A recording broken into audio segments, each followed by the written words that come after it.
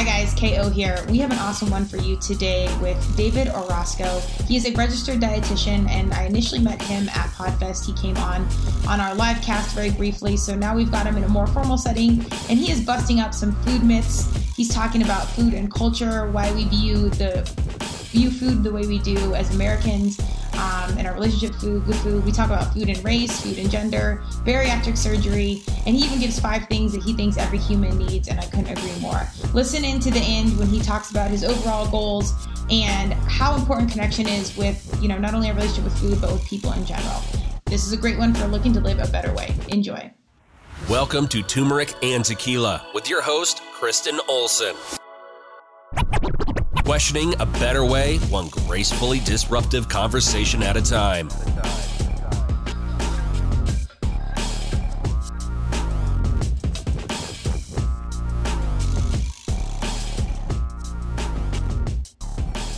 Welcome to Turmeric and Tequila. Today I have David Orozco. He is a registered dietitian. Welcome, David. I'm going to read your bio here in a second, but I'm very excited. Yeah, great. Thank you for coming today. We did a cast prior on his platform, and we're going to talk a little bit about that as well. Right. But Cool. Without further ado, here's David's background.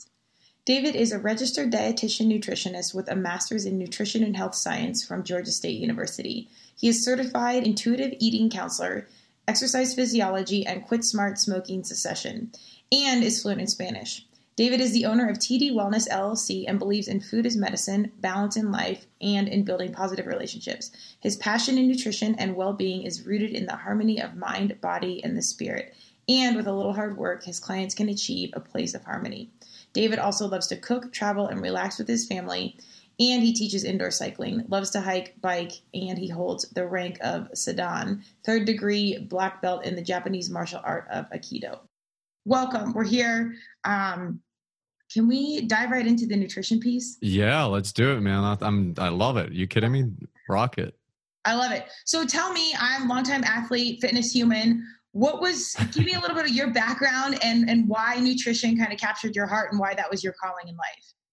Oh, that's a really good question. I, like you, have been a not a collegiate athlete, but a recreational athlete for many, many, many years. I did a lot of high school sports, of course, but in college I did more intramural stuff. So I never ever got a scholarship or anything like that. But I did many years of martial arts, and I also did a lot of mountain biking. Aikido was just my jam for so long.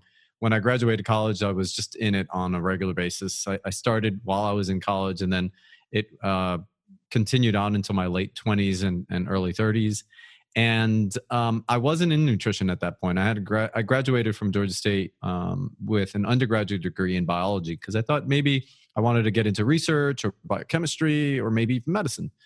But as it turned out, the family was calling my name, and actually, you couldn't say no to mom. Mom said, "David, we want you to run the travel agency." And I was like, "Oh, I don't want to do travel." But you know what? I said, "Yep, okay. I don't have a job, so why not?" I did that for like 9 years, and I was miserable in it. I didn't like it. Don't get me wrong. The travel, man, that was the bomb. I loved it, but I just hated doing it for anybody else. Sure. Fair enough. Yeah. But then what actually happened was sort of a sequence of events, which is something that I work a lot with my clients as well, too, is, seeing these sequence events that can build up. And what started happening was there was first this breakup with a girl, and that hit me hard. And then I started getting into bad relationships, and I just was a little lost. I was in a job that I really didn't want to do. And then it hit harder. Mom was diagnosed with cancer, and that's when things really started turning around. And then it was 2001 and 9/11 happened. And Wow. So I was like, where am I? What am I doing in life? Where am I going? What is this? What's going on? Yeah. And I said, you know what? I've been reading diet books and nutrition books and self-help books. I even went 2 years and decided that's it. I'm giving up soda. I'm giving up coffee. I'm giving up my relationships, meaning I'm just going to stop dating. So I kind of went on a 2-year Zen celibacy kind of thing. And then my mind just went, hey, I'm going to go and get a master's in nutrition. I mean, I've been doing this for a while. I might as well really do it right. And I started looking at programs, and I mean, I hustled. I was fed up. It was sort of like an early midlife crisis. And man, I jumped on it. And it was great. It was wonderful. But while I started my program, my mother had passed away.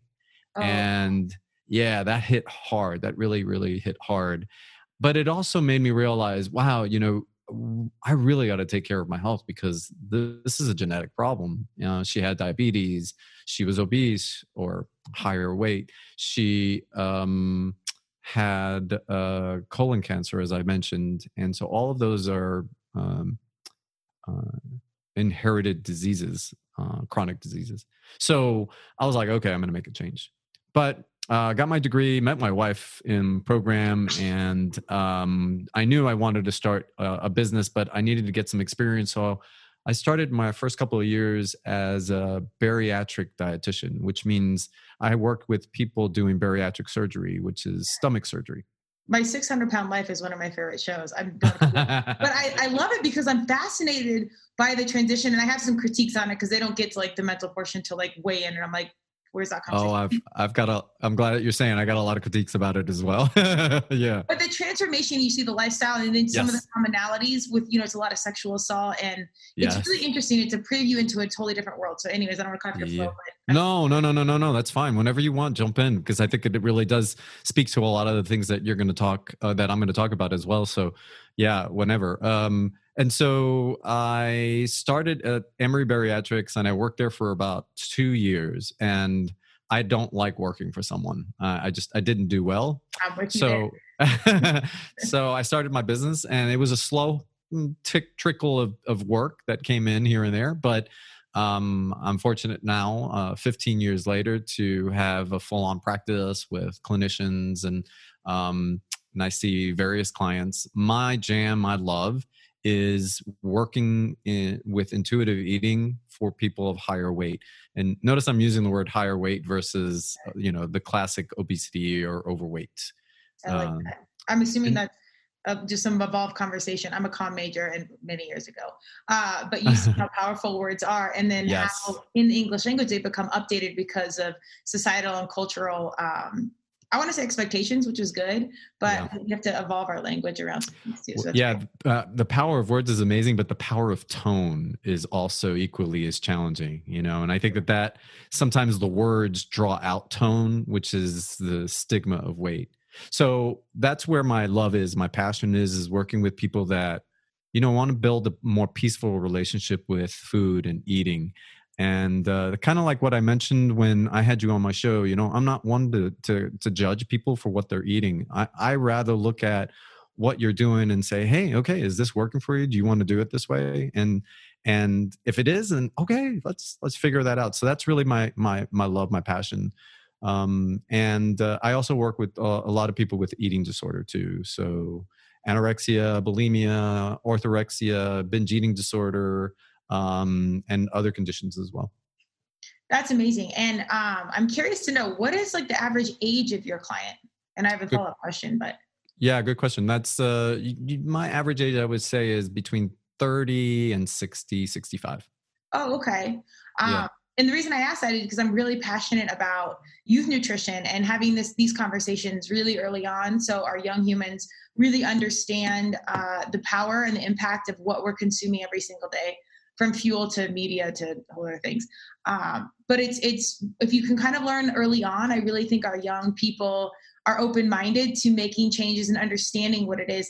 And then from there, that we kind of enter my arena of marketing and branding and understand what we're really being sold, even from brands we've trusted for years that claim to be healthy and they're not really. But you start really empowering the people at an early age with knowledge, so then you're not dealing with it 30, 40, 50, 60. So what to you is early age? What age group would you be considering talking to more or less? I wish, there was more life skills in a more life skills curriculum in schools in, kindergarten, where you're talking about nutrition, relationships, finance, obviously. Yeah, no, it's not there. Yeah, no. I mean, algebra is great, but I can't tell you last time I, needed pie or something like that. Yeah, no pun to eat a pie. yeah, exactly. Unintentional pun there. Food puns will come out like crazy, so don't worry. It's Friday. We've already had kind of a rocky start, so we don't know what's going to happen. Yeah, right. Usually tend to be my favorite conversations. But yeah, I think little, tidbits of those pieces of information, life skills at every single age level would be phenomenal. And I ran lacrosse camps for years, and we would bring out nutrition bars, and our kiddos would look at the labels, and they were, 5 to 10 years old. They were young. Yeah. I tried working with kids at a certain point in my career, and when I say kids, there are different subsets when we say kids. There's infants, toddlers, children, adolescents or teenagers, and then young adults, and that's kind of the way they're grouped at least in the nutrition world or the healthcare world. I've tried working with like teenagers and kids, and I'm not very good at it, and so I just rather not do it. But I agree with you 100%. I really do think that it's extremely important to get early at this. One of the ways I work around that, not work around it, but one of the things that I add or contribute to is more of a family nutrition style. When an individual comes to see me and I know that they are parents, I'm telling them whatever you're doing, you can't do yourself. You shouldn't do by yourself. You shouldn't be eating something separate that your family is going to eat. And that happens so many times. Yeah. I get so many people say, well, I'm eating like this. My family doesn't eat like this. I'm like, why? If you're eating like this, then you shouldn't be eating like this, because if your family's not going to eat it, then that's not really what we need to be doing. What we need to be doing is looking at, okay, well, what does your family do? What do you do? Because then what that does is it starts isolating people. I mean, think about it, just to digress a little bit. If I go on a diet, which, by the way, I despise diets, but if you go on a diet, what ends up happening is you can socially isolate yourself and not even realize it. I'll give you an example. If I'm going to go out with friends and I'm vegetarian and they're going to a pub and, it's a pub, they got grilled meats and burgers and the vegetarian for them is a salad, then you're going to feel that. You're going to feel that isolation. You're going to feel that. And then so in the future, you're going to go, oh, yeah, I don't want to go out with these guys, or, I don't want to do that. And so that then pushes a wedge between the people that you're friends with. In fact, that happened to me early on when my friends in Aikido. I mean, these guys I love very much. And in fact, I'm going hiking with them next weekend. And I would do that. I'm like, man, guys, I can't eat that. That's horrible for me. Or I would even say to them sometimes, hey, you shouldn't be eating that. And what started happening was they didn't want to hang out with me anymore. They're like, nah, Dave, we're tired of hanging out with you. They didn't say it, but it was one of those things. You just wouldn't get invited anymore. So the environment is so critical, I think. And if you talk to anyone, whether it's about nutrition or maybe alcohol or even fitness, if it's too much of one thing or the environment around you isn't supportive of what you're in pursuit of, it becomes really hard. And just like you said, it drives a wedge in what's going on. So you really do need some balance there of the environment and the humans around you, family, friends, roommates, whatever, to support what you're doing. 100%. Yeah. Work, especially if you're young and you're a kid trying to do something, or, even a younger parent. I think it's really, really hard, and it's unnecessary really to do it that way. But I often tell people that humans, us people, need 5 basic things, or we have to do these 5 things every single day. It's sort of a play off of Maslow's hierarchy of human needs. Sort of it picks up on a little bit of all of the pieces in the pyramid, but it's founded mainly in the bottom part, right? So I tell people, number 1, we have to eat. I mean, you can't live without eating. So number 1, we have to eat every day. Number 2, we have to move. We have 2 legs and 2 arms. At least most of us do. We have 2 legs, 2 arms, and even if you don't, you still your body needs to move. So we need to move. And number 3, we need to sleep. Number 4, we always have to go to the bathroom. I mean, that's the most, you can't not go to the bathroom, right? And then number 5, we need to connect. And so if you're having an approach to eating that decreases the ability to connect with people, then you're driving a wedge into the basic needs that we have. And then no one need is more important than the other. They all influence each other in one way or another. And so I find that to be, a foundation of a lot of what I do. This is the same thing with health. Health to me doesn't mean eating a salad. Health means I feel good. And there's a lot of ways to getting to feeling good. Yeah, completely agree. And if anyone's new to this conversation, I actually think watching an episode of My 600-Pound Life is good on this side, because you can see how, they're given this really intense, strict diet, and then in their environment, 9 times out of 10, they're, eating the traditional whatever you want. You insert, human that needs to follow this diet that wants to lose weight. And it's almost impossible because everyone's eating fast food around them. The psychological situation's still happening. I mean, it's almost fail proof. And I will say there are a few that do pull through. It's pretty miraculous. And then when you say pull through, what do you mean? Because I haven't watched the show, believe it or not. Oh, they have, they've lost weight, and they'll come in, they'll start to lose weight on their own. Then they'll perform the bariatric surgery. They'll lose, a lot of weight, and then they'll continue on. And usually the families, the successful ones will change and do the diet with them. Some won't. And then some people, the very few, I think in the beginning of the show, it says less than 5% are successful, meaning they lose, whatever, or get to their target weight. And it's pretty, again, the transformation and the journey of it's fascinating to me to see. But a lot of times, most of them are not successful because they go back to their normal environment. And I think you can say the same conversation with alcohol, or, if you're training to be a superior athlete or whatever, if you go back to these environments that are part of the initial problem, it's really, really, really hard to be successful. Yeah. Let me talk a little bit about bariatric surgery. I have this love-hate relationship with it. And what I mean by that is if a client comes to me and they are dead set in getting the surgery, I have to work with them the best way that I can. I'm not going to dissuade a person not to do it. I don't think they are necessary, though. That's really fundamental to my belief. Yeah. And here's what I mean. You could be healthy at any size. And that's what I mean a little while ago. Now, here's another challenge that I see. I have in 1 year probably anywhere from 20 to 25 clients who have had bariatric surgery, and they're maybe 2, 5, 10 years out, and they're coming back to me because they've gained the weight back. Yeah. And the stigma that our society has on weight is so strong that one of the things that I try really hard to do with clients or anybody that I'm with is to make them realize that your weight is not a definition of your self-worth.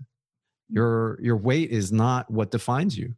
Your weight is what it is, but you can live a very happy, or not, I wouldn't say happy, but you can live a very enjoyable life. And yeah, there are problems with excess weight, and they need to probably be addressed, but they're not necessarily addressed because, or they shouldn't be addressed strictly by losing the weight. And so that's where people and I sometimes have a hard time with. The thing about my 600 pound life is that it's a show. And they want you to see it, and so they often sensationalize it a little bit, which brings in that emotional piece. And I understand that. I think that is helpful and necessary because it brings attention to the issue. But what's not being said is that we often have this stigma on weight, and you can see these people, and yes, the transformation is great. When they have that transformation, my thinking is they've always had it inside them. Yeah, they've always had it inside them. So maybe it's a matter of, can we find another way of getting that transformation? That's kind of where I'm going with that. Well, I agree. And if they know the success rate is that poor and they keep doing the same, again, puns, recipe to address these, I think there has to be an updated. The thing that my main gripe about the show is that there's deep commonalities with, sexual assault or trauma. And then it's associated, food is the coping mechanism. Right. And then they don't offer any point of therapy, which even talk therapy. Beautifully said. Absolutely. 100%. You're so right. Well, and they don't get to the talk, to like the actual issue of why we are eating the way we're eating, until like usually post surgery. And then it's we're not losing the weight we need to because of the caloric cutback and the surgery. So now we're going to address the mental side. I'm like, this should have been happening, before we even talk about cutting our bodies open. I'm not a doctor. This is just my. Well, for clarity's sake, though, I will say they actually don't cut people open anymore. They do it all laparoscopically. Oh, right. Sorry, I shouldn't say that, but it's still surgery, It is, without a doubt. Yeah. And it's major surgery too. It's not simple surgery. Yeah. It is. They even show the scopes, and it's pretty amazing what they do without a full incision. Right. But anyways, yes, it's the whole thing, just to know that you're going through this big surgery. And usually the traumas it's really intense trauma. So to know that that's not addressed at all, that's the piece, that's my main gripe of it, of like, there's a reason this is happening, and we're not addressing what the root of the issue is. So of course, when you don't address that, then 2 to 10 years later, you're right back where you started. Yeah. So a couple of things that I want to pull on that. I think that you're really hitting a very, very important point, and that is trauma is one major thing. We've talked about this on our when you came on my show, and that is that there are two forms of trauma. There is the traumatic events in our lives, like a car accident or abuse or sexual neglect or whatever. There's that kind of stuff where, it's intense and it's an impact in your life at one period of time. But then there's also that micro-traumatic event. Like, for example, you're being bullied, or you're not part of a group, or your parents are telling you that you're not worthy, or you got to be a perfectionist, or you're being told one thing or another. And so that starts creating a self-narrative in our heads. And that micro-traumatic, those micro-traumatic events in life really also create a situation where it's very, very difficult to maneuver through, because those are the wirings that we have in our heads. And that kind of show really starts opening that up. It's like, oh, we really got to get to the heart of this. I had a dentist on my show, and she does oral mouth appliances to help people with their sleep, because sleep to me is another big piece of working with clients. And she was talking about how it's actually covered by medicine. It's not a dental procedure, it's a medical procedure. So medicine, your insurance is going to cover it, not your dental insurance. And I was like, oh, well, that's fascinating. And I said, when did we ever get to this? I'm going to separate dental from your health and then your mental health. How is that? How are they not interrelated as one piece of the human? So It's always good to know that people have higher weight don't gain the weight because they're eating, god awful amounts of food.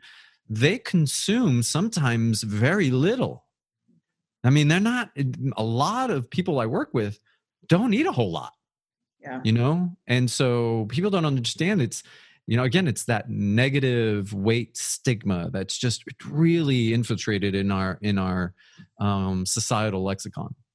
I agree. And that's where kind of to even tie this back to like youth and nutrition. I wish we could start these conversations in different doses at, earlier levels. So by the time, they're getting up there and people are our ages or older, what have you, they have some background knowing that, marketing and things we see, and we're, consuming media at an all-time high at this point, this is driving our culture and what we think is beautiful. So we can question that. And then we can have some conversation around, even if a person looks this way, it doesn't mean that they are healthy. Or if they're super thin, that doesn't mean that they are healthy. Yeah, exactly.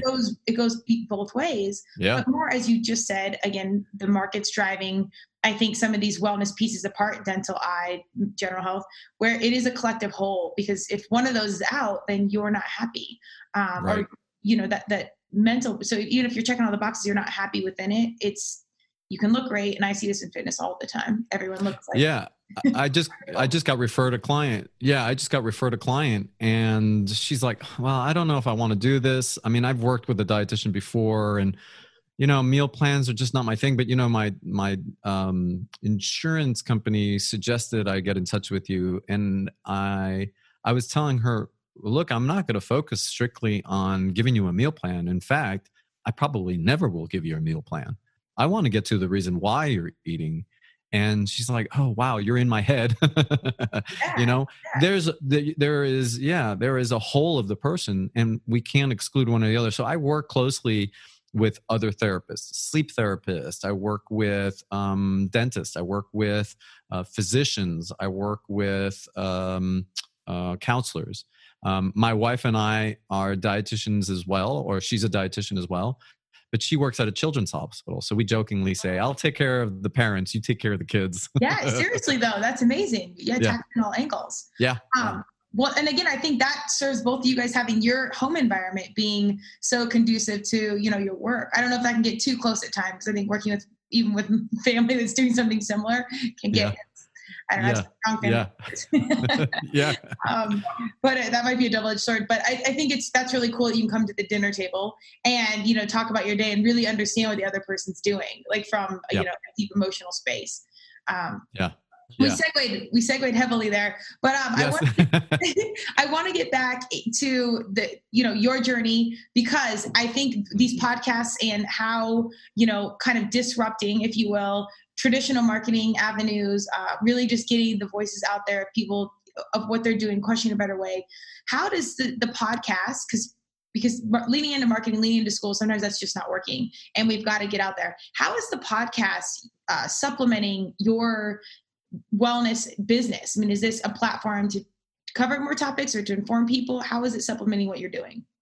Oh, so profoundly in so many different ways. Let me give you a few simple ones. Number one, it reaches so many people that I couldn't reach otherwise. One of the biggest barriers for me to be able to help people is insurance. And so many people either don't have insurance or are uninsured. And the insurance that people do have, they're not very, very good in regards to covering nutrition services. So I'll give you an example. They may have insurance, but they're underinsured. And so their insurance might not even cover nutrition services, or the vast majority of insurance plans only cover up to 3 visits.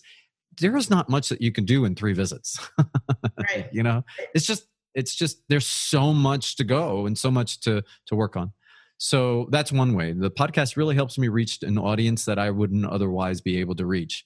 Secondly, I also think it's important to let people know my view, my approach, and that is a anti-diet, making peace with food, building a healthier relationship with food and eating type of approach. And it's not about, hey, I'm going to give you a diet, or I'm going to tell you that this food is better for you than the other. I think intuitively we all know that a fruit and a vegetable is not the same as a chocolate bar. Right. Totally. I don't know if you need a dietitian to tell you that, though. Right. So the podcast helps me in that regard, is to help set that message. But it also helps in other ways too. It helps promote the practice a little bit more, and it's a great opportunity to get points of view like what we just discussed. That mental, psychological component, that emotional component that so few people really actually pay attention to. The other thing too is, I get few men that come into my office. About 60% of my practice is female gender. And I just don't often see enough men. And so men have a little bit of a skewed approach to their nutrition than women. Fundamentally, what I'm trying to say is that men aren't as emotionally attached, or not attached, as emotionally connected to themselves as women are. And so men try to work through, tough it out, discipline, hardcore, and they try to ugh it out. And it's a lot more difficult. So that my podcast allows me to give that kind of approach to men that I otherwise wouldn't be able to get. I love that. And I think podcasts are, more downloaded than ever. It's spreading like wildfire. And I think it's so great. And I love that it really allows you to use your voice exactly the way you want to. There's no filter whatsoever. Yeah, so right. It's literally direct to consumer. Yeah. You're getting what it is. And then I will say that, there are millions of podcasts out there. So the consumer has to be somewhat savvy to filter some things out. Sure. Is one of the good guys though. The nutrition is so huge. And, we've got CV19 where we've got to pull back. You see the health companies and so many of the business side that's just taking full advantage. So there's so many reasons that the consumer we as Americans, as humans, need to really get in touch with what we're doing and can control whatever we can control, so we don't have to lean on some of these failing systems. And nutrition, in my eyes, is one of the most important things. Yes. I didn't have this in some of our initial questions, but given that we are where we are with the conversation around race today, which is very late to the game, but I'm so thankful it's happening now. You see how CV-19 was disproportionately impacting minority communities. And I think nutrition is a huge conversation on that. You get into food deserts and whatnot. I'm curious to you, do you see a diverse group of clientele, or is it primarily white people, if you will? What is that like for you? Yeah, no, I'm fortunate. I do see a good variety, a good mix of people. Approximately 65% of my clients are Black, and I have a very small percentage of Latinx clients, some that speak Spanish, some or that only speak Spanish, and some that are bilingual like myself. And then I, of course, the other would be white, but even within that, I also have other ethnicities: Indian, Pakistani, African, a lot of different African countries. I probably don't see a whole lot of maybe Western Europeans, okay, but that's the mix, and then a trickle here and there of maybe people from other Asian cultures.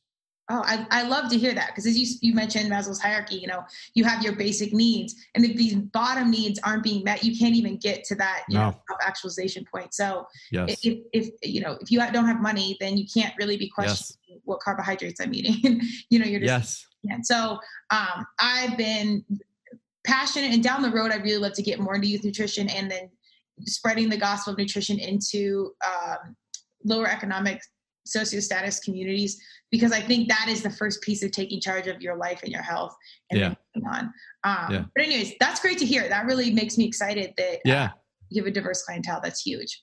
Yeah. In fact, I would love to have more diverse dietitians. One of the downsides of our profession is that, first, it's a female-dominated profession. So I'm a minority two ways. I'm a minority in that I'm Latinx or Latino male, and then I'm also a male. And so we're about 92, 91% female-dominated. I did not know that. Wow. Yeah. Oh, David, okay. Snap. Yeah, right? Yes. I love it. Yeah. And then I think we're about 85, 83% white. Wow. White female. Okay. That doesn't surprise me, but I didn't know it was that disproportionate as far as male, female. Interesting. Oh, yeah. Yeah, it's hugely disproportionate. I think it has a little to do with the history behind being the provider of nutrition in the family would often fall on the woman and not the man.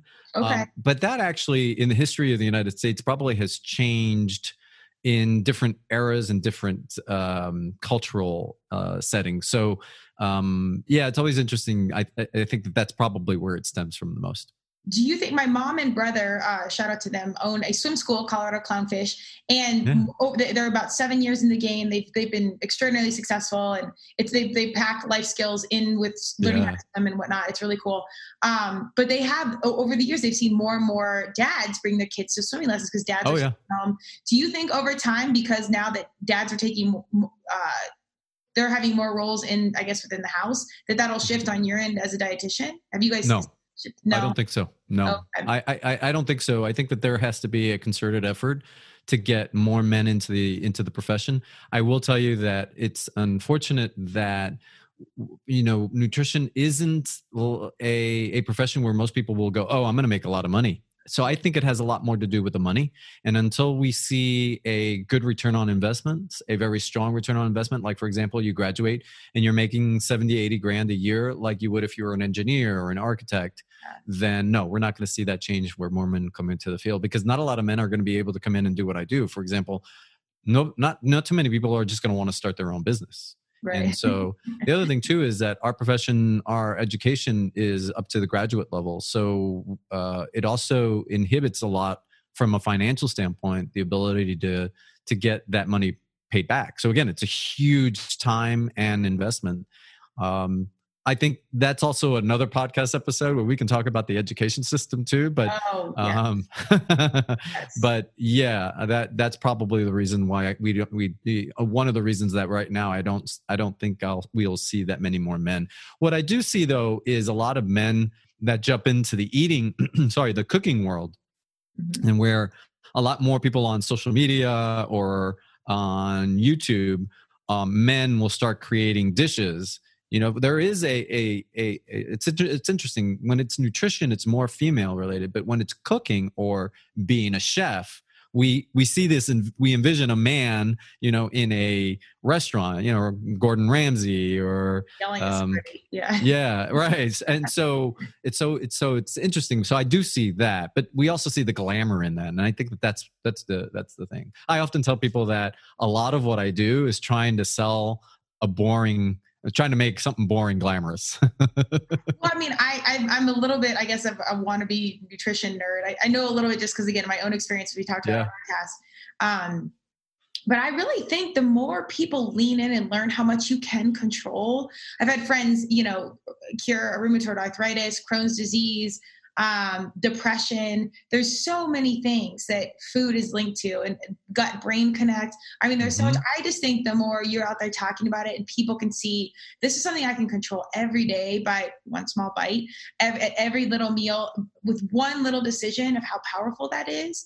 I think it's huge. And I will say with social media, podcasting, and where our world's at, I think the consumers, our young humans, are going to continue to get more and more savvy and more passionate about this. And I would think your business is only going to grow. And I start to see men, just simply put, being more emotional, being more in touch, being the stay-at-home dads. I think that shift is happening. I don't know if they'll become dietitians like you just said, because I do think in time and energy and monetary investment is huge. But I think there's some massive societal shifts. And I just think nutrition will be more heavy of a conversation than it's ever been very shortly. I agree with you. I agree with you wholeheartedly. I mean, I don't think the conversation on nutrition has actually died down at all. You're right. And it picks up and it keeps picking up every day. So I'm with you on that. But I'll be with you 100% if you want to cheerlead for us. Absolutely. Oh yeah. No, I am. Because I do think you can get wound down this hole of insurance and health issues. And then when you're on the really serious side, even around like cancer, which I'm sorry for the loss of your mom, that's huge. I do think it's cool. You can pull out the positive and then, use that as an inspirational force for what you do now, particularly the school bills and everything else. But I think that's huge to have that driving motivation in your background. Once you get down to, it's one thing to wake up every day and want to feel healthy. It's another when you're facing an issue like cancer or chronic disease. Right. And you really need an answer. And I've had many family members go down a rabbit hole trying to figure out something, and it's just appointment after appointment after appointment. And it could be a misdiagnosis. It could be this, or you have an allergy, you cut one thing out and you're better. And so this is another reason why I really love the podcast, because it gives me an opportunity to demystify things, to break a lot of, culture of misinformation and breaking that diet mentality. So we get away from what people have to do and more of what people need to do and want to do in a way that's in line with people's values. And so the podcast offers that opportunity to work with clients a lot more.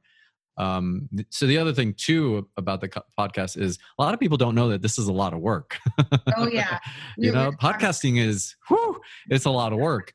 And so there's love in this. I'm doing it because I love it. Because if somebody said, hey, I think I'm going to start my nutrition degree or my career in podcasting, I'll say, okay. But know that it's not, you get on a microphone and, oh, you're ready to go. No, it's a lot more than that. But, I love it. I mean, it's a great, great medium to deliver this very message.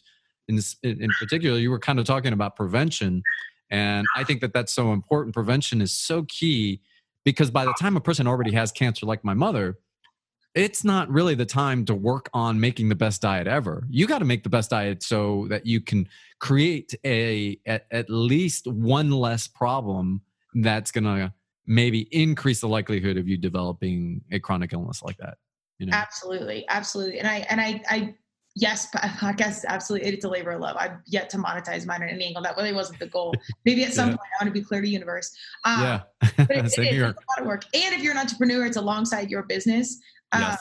But I will say the fuel is also there because you do see how much impact is there and how easy that can be versus a paid commercial or something else traditional. Yeah, absolutely. On that note, you segued a little and went back. We'll come back to podcasting. But are there any major nutrition myths? And I know there are millions, but any maybe one or two that you would love to disrupt or highlight right now? Yes, let me do a few. Okay, I think that's whatever you want to do. Yeah.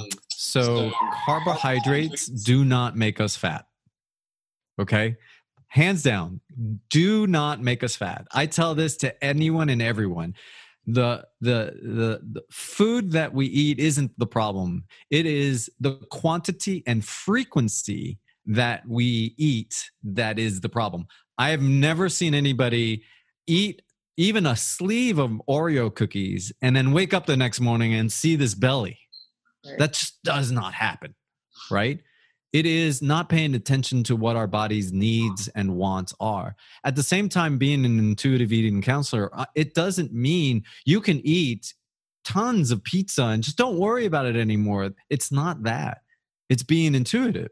It's using intuition to go, okay. So that's one very important one there is carbohydrates do not make us fat. Another one is diets do not work. That is hands down. Diets do not work. I'll give you an example. I have a list on my website, but I made a podcast episode just on that. 5 different things. They're unsustainable. They're not science-based. They're not realistic, especially if they have some kind of supplement that's used in that. And if there is a celebrity component, all red flags to let you know. Get it. Don't do it. Okay. So diets don't work. In fact, research over time has showed that 95% of people that go on diets either gain the weight back or gain more than when they started. So diets don't work. Okay. They may make you feel good at first. Let me also dispel another myth. The word clean does not mean anything. Marketing. It is marketing because it's a new way of saying dieting. Yeah. And so Evelyn Tribole mentioned this in my episode 13 about intuitive eating. And she says, we're co-opting words to replace diet. So for example, clean eating, or when we're saying I'm eating healthy. Well, what does that mean? Because I can eat healthy too, but what do you mean by healthy? That doesn't mean anything. So what we end up doing is we're inadvertently almost saying those things. So that's a myth that I want people to understand is when you use things like, oh, I'm a plant eater, or I'm a vegetarian, or I'm a vegan, or I'm a paleoist, you're only actually putting out that information that's separating yourself from other people. So we're actually, in a society standpoint, we're separating ourselves. Another myth is alcohol after a run. Wait, what myth is this? Do I not know this? That it's good? Yeah. So the myth is you should have a beer after a run. You've never heard that one? No, I just probably did it. Well, I'm not a beer drinker really, but anyways. And I gotta say, David actually thought turmeric and tequila when he first was some sort of like quick diet or something. And I hadn't heard that yet. So I love that. That actually like warms my heart. We're completely not that if anyone doesn't know. But that's like, what's the beer in the run thing? Oh, well, so the idea is if you ever done like races, 10Ks or half marathons or marathons, what people will always, well, not always, but some people will say, oh, let's go get a beer after this. And it actually does, it's helpful. But the beer does have carbohydrate in it. So you're actually bringing carbohydrate back into your muscle. But then beer also has the alcohol, so it relaxes you. So you don't feel the pain as much. And so there is a benefit to it, right? Right. But beer after a run is not a good idea for a couple of reasons. Number one, you can get addicted to alcohol. And number two, you're better off getting food than you are getting alcohol. So yeah, you do feel less pain, but I think what's really, really important is that you can get the same benefit by having a nice meal after a good run versus using alcohol. So that's another one. Well, and doesn't alcohol delay the recovery process? Like It does. It's an exponential amount. Like I think it's like 12%, or it's something Yeah. significant, isn't it? It is. It is. And you gotta remember exactly what alcohol is. Alcohol to the body is actually viewed like a toxin or a poison.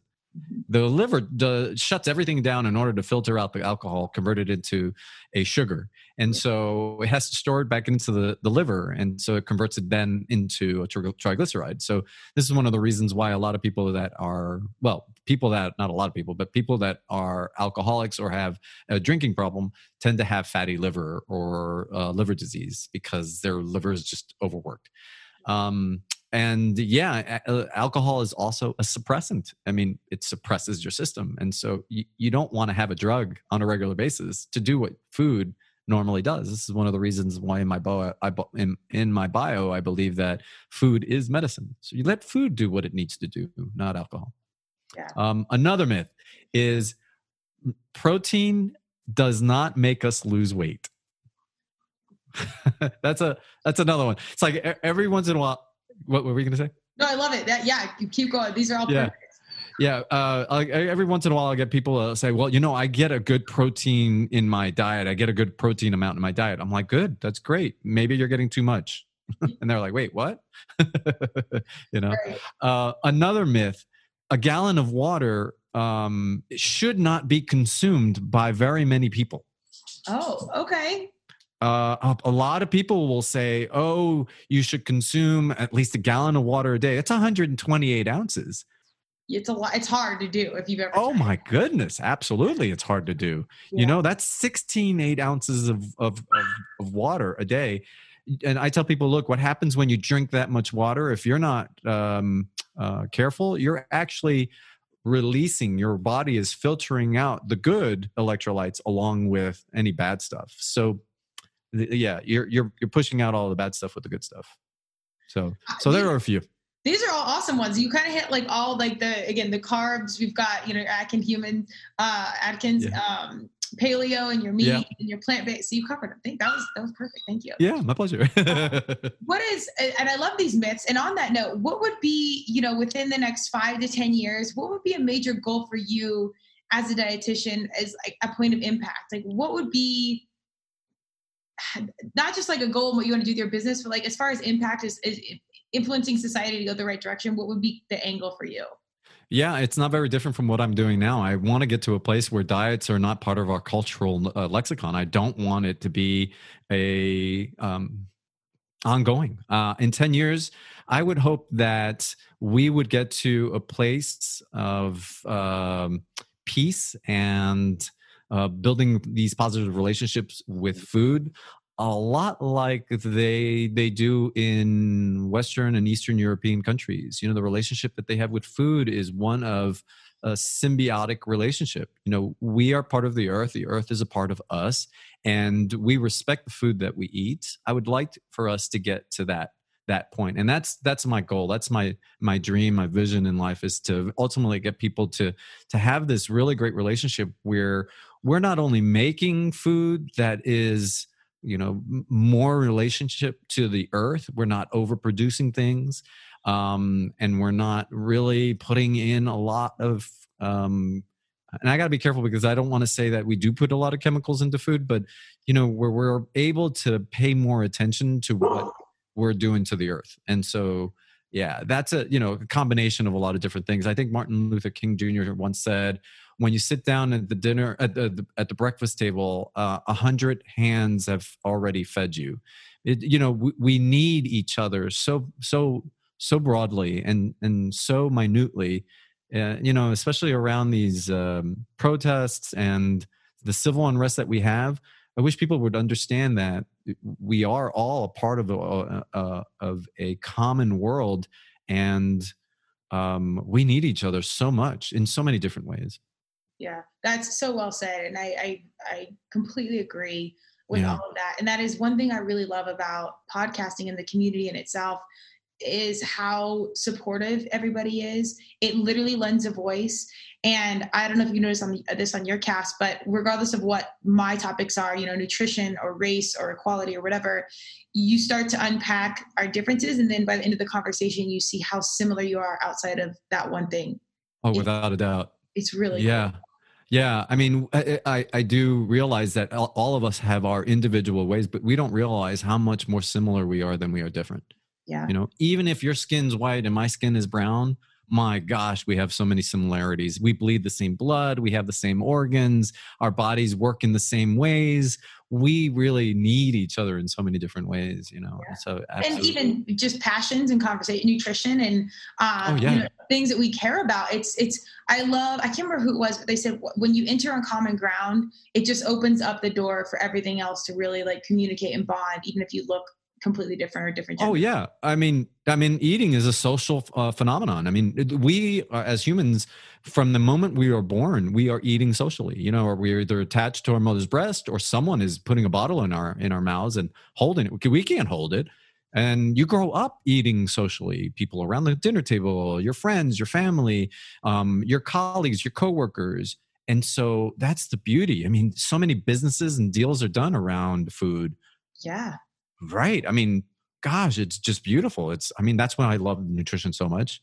Yeah. Again, I can talk about nutrition till I'm blue in the face. I love it so much because it's just one of those things that, it is intertwined in the fabric of our lives in so many different ways. Yeah. So I love it. I at some point, and I love seeing you bleed the passion for what you do. I'm on the business side because I'm passionate about businesses, and it's not about making the dollar, but really about executing these companies that are doing things really the right way, because that's a major part of influence and the ripple effect of a better society, essentially, and from my point of view. So I love seeing people bleed what they do versus, there's good margin in this or what have you. And I know in dietitian, you got to really work, but on the flip side, the impact is and the ripple effect, if one person in the family comes in and then their family, then generations are teaching it a different way. Like it's huge. So what you're doing is very important. We're here to applaud that. Absolutely. I just had a session with a client, and I've been working with her for, I want to say 5 months. And she shows, because we're doing everything virtually because of CV-19, but she shows me her daughter. She goes, "Oh, this is my daughter. And look at the sandwich that she's eating." And I'm like, "Oh, look at all that green stuff." And she goes, "David, you don't know how much you've influenced me, which has influenced my family." And that's the beauty of what I do. If I'm able to just one person change the way they perceive and build that positive relationship to food, and it's then influencing other people. Oh, wow. Talk about a downward trickle effect, right?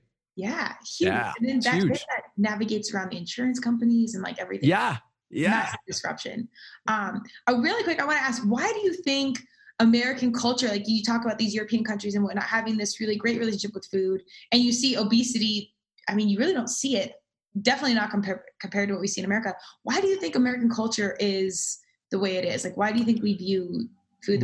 We fundamentally, I don't know the research behind it, but in my view and my experience it's probably because in the United States, we have a very capitalistic view on life. Number one. Number two, we also in the United States are driven by individualism. And so we have liberties and freedoms. And so we don't really connect well with society in the ways that other societies do. But don't get me wrong, it's because of our individual and capitalistic views that America is so powerful.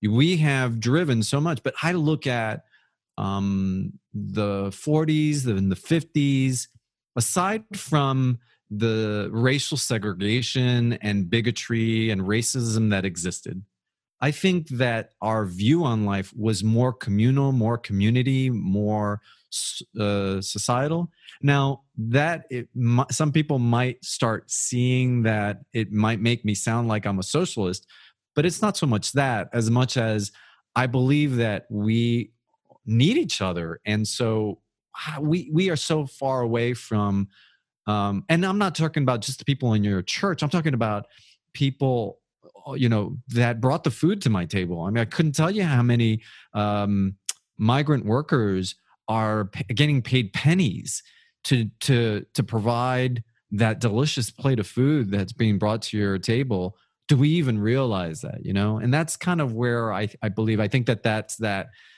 every man from themselves, aim for the high hanging fruit. Oh, another pun. Go big or go home. We have these sayings in the United States, and they're so driven by I can do everything myself. And I think that's probably, those two reasons are probably the reasons why our diets are probably the way they are.